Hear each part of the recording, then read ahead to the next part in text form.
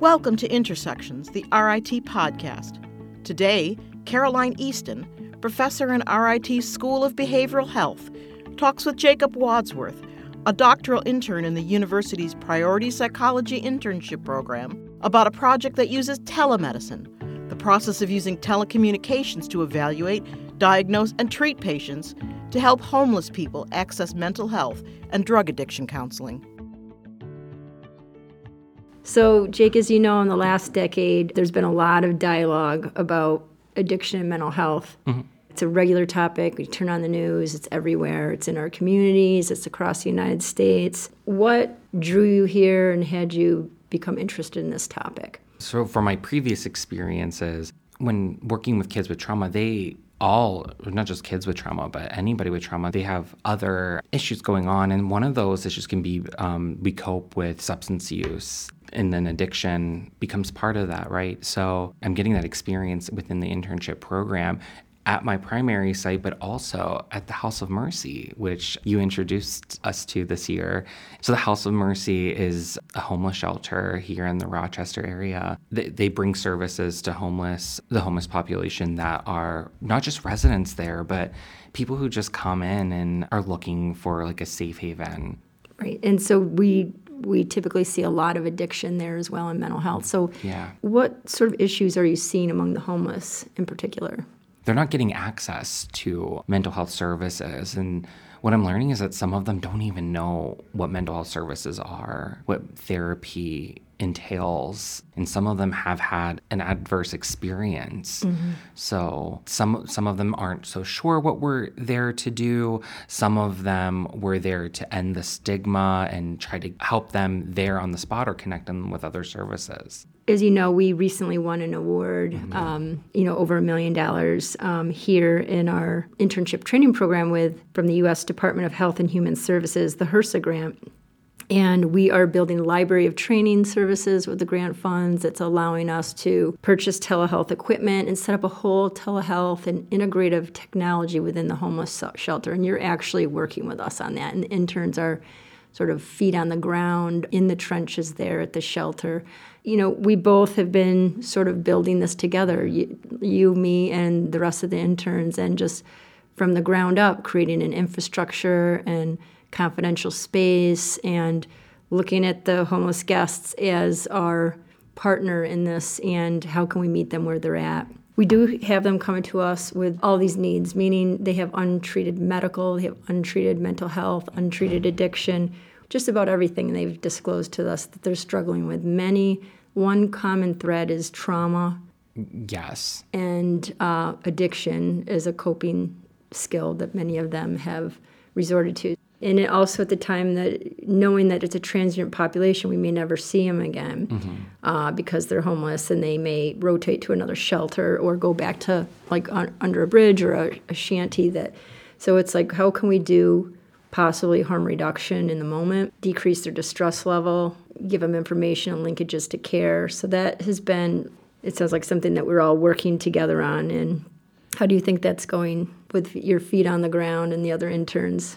I think it's going pretty well for us because I think we have, like you said, we've hit the ground, we've got our feet wet, and sometimes in the moment, we recognize that they need a service right then and there, and so we'll even engage in helping them call the next step, like if they need to do an inpatient or if they need a bed there, we'll sit there with them and make the call. So sometimes right there in that moment, we are the connection between them and other services. And so a big piece of this training at House of Mercy is that we are bringing evidence-based care to the underserved, underrepresented, and we're also integrating telehealth into that. Do you want to talk a little bit about what is telehealth? What is telepsych? And how are we going to be using it with them? So telehealth, generally speaking, is we work kind of remotely from one location then where the client is. So at House of Mercy, they will have the equipment to have to sit in front of a screen, and we may be sitting here at RIT, and we can provide them those therapeutic services via the telehealth, those machines. So just because we may not be able to be physically there, we can still provide them that therapeutic level of care, and in some ways be more efficient about it as well. Right. And we talked about this, that the homeless guests, we meet them where they're at.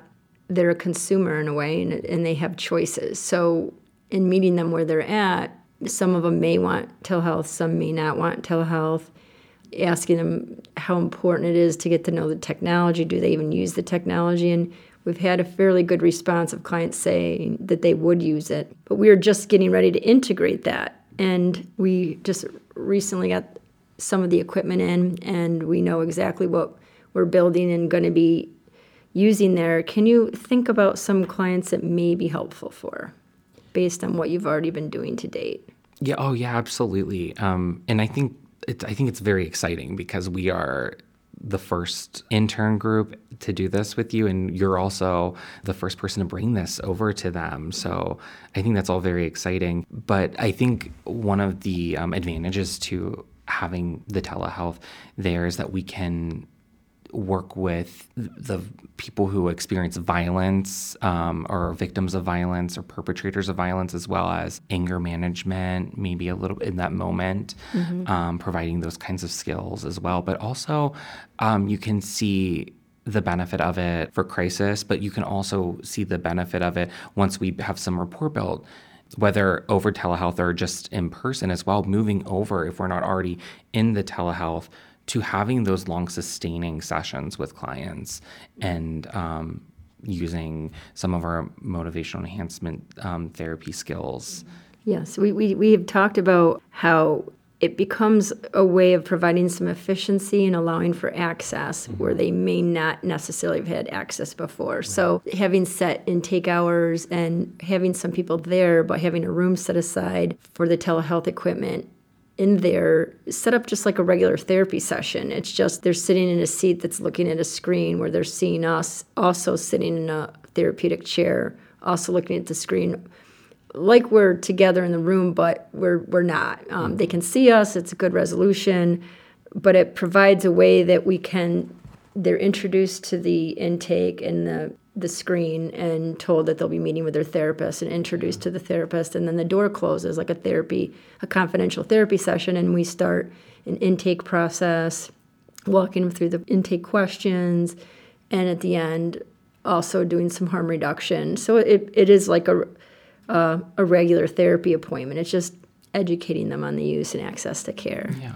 So once we get them acquainted with, just talking with us and like almost like that psychoeducation of how to have this therapeutic session with just us, we can connect them with other telehealth services as well. Yes, and many times this telehealth improving or increasing access to care is in the moment extremely helpful, where 911 may have been called instead, or an ambulance or an ER visit, whereas they really just needed someone to talk to because they're in crisis and they're distressed. And by walking through, some mindfulness skill sets, or just like giving the emotional support they need, or some crisis management in the moment helps like alleviate that.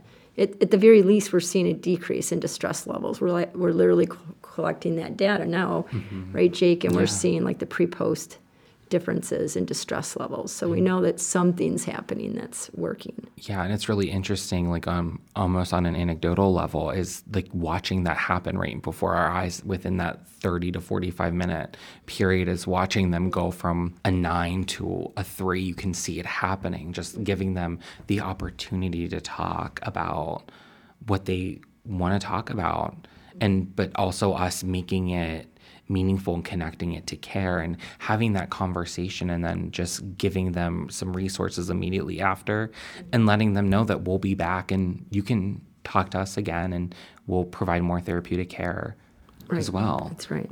Yes, absolutely. And I feel that we've done a good job as a group and trying to break it down for them, because it's transient. We may not ever see them again.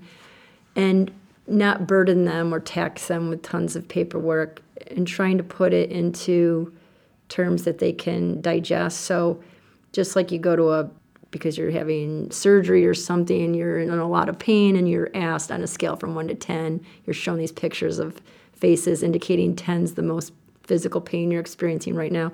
We ask them on a scale from 0 to 10, 10 being the most pain, where are you in terms of your depression or your trauma? And they can relate to that and give us a score so we can tell how well they're doing and how we can help with that. So, and we're hoping that the telehealth just helps us be able to provide more care by freeing up resources and allowing for better access. This is an experience that some of us have never had. Like, the telehealth is a new learning experience. And so that's an experience that we get to learn and get supervision from with you. So. And how has this been different than what you learn in the books? Like, when you're you came from your grad program to our internship site, like how has working with the homeless and using sort of these technologies to provide care been different than what the traditional approaches and what you've learned in the textbooks are? Like, what can you say to that?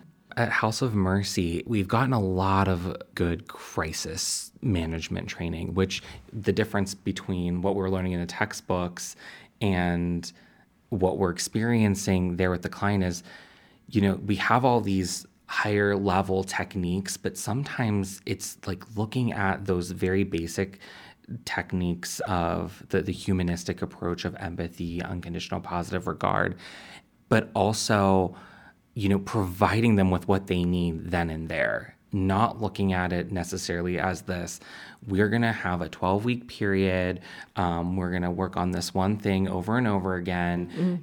They have needs right then and there that need to be met, and we need to help them right then and there and try to connect them with their services. It's a good point. It's, from textbook to real world, sort of jumping in the fire and adapting to the crisis that's happening. And the partnership has been really nice in that many of the people that are at that shelter are volunteers, and we are integrating in the technology and bringing in the resources to them through this grant and hopefully future grants to come. And they're incredibly grateful for what we're doing there as well. I'm getting that sense from the staff. It's a partnership where we all work together. And the homeless as well, like, they're our partner. We're working with them to meet them where they're at. Thanks for listening to Intersections, the RIT podcast, a production of RIT Marketing and Communications. New episodes debut on the first and third Thursdays of each month. Subscribe to Intersections on iTunes and TuneIn, or visit us at www.soundcloud.com/RIT Tigers. For more about our university, visit www.rit.edu.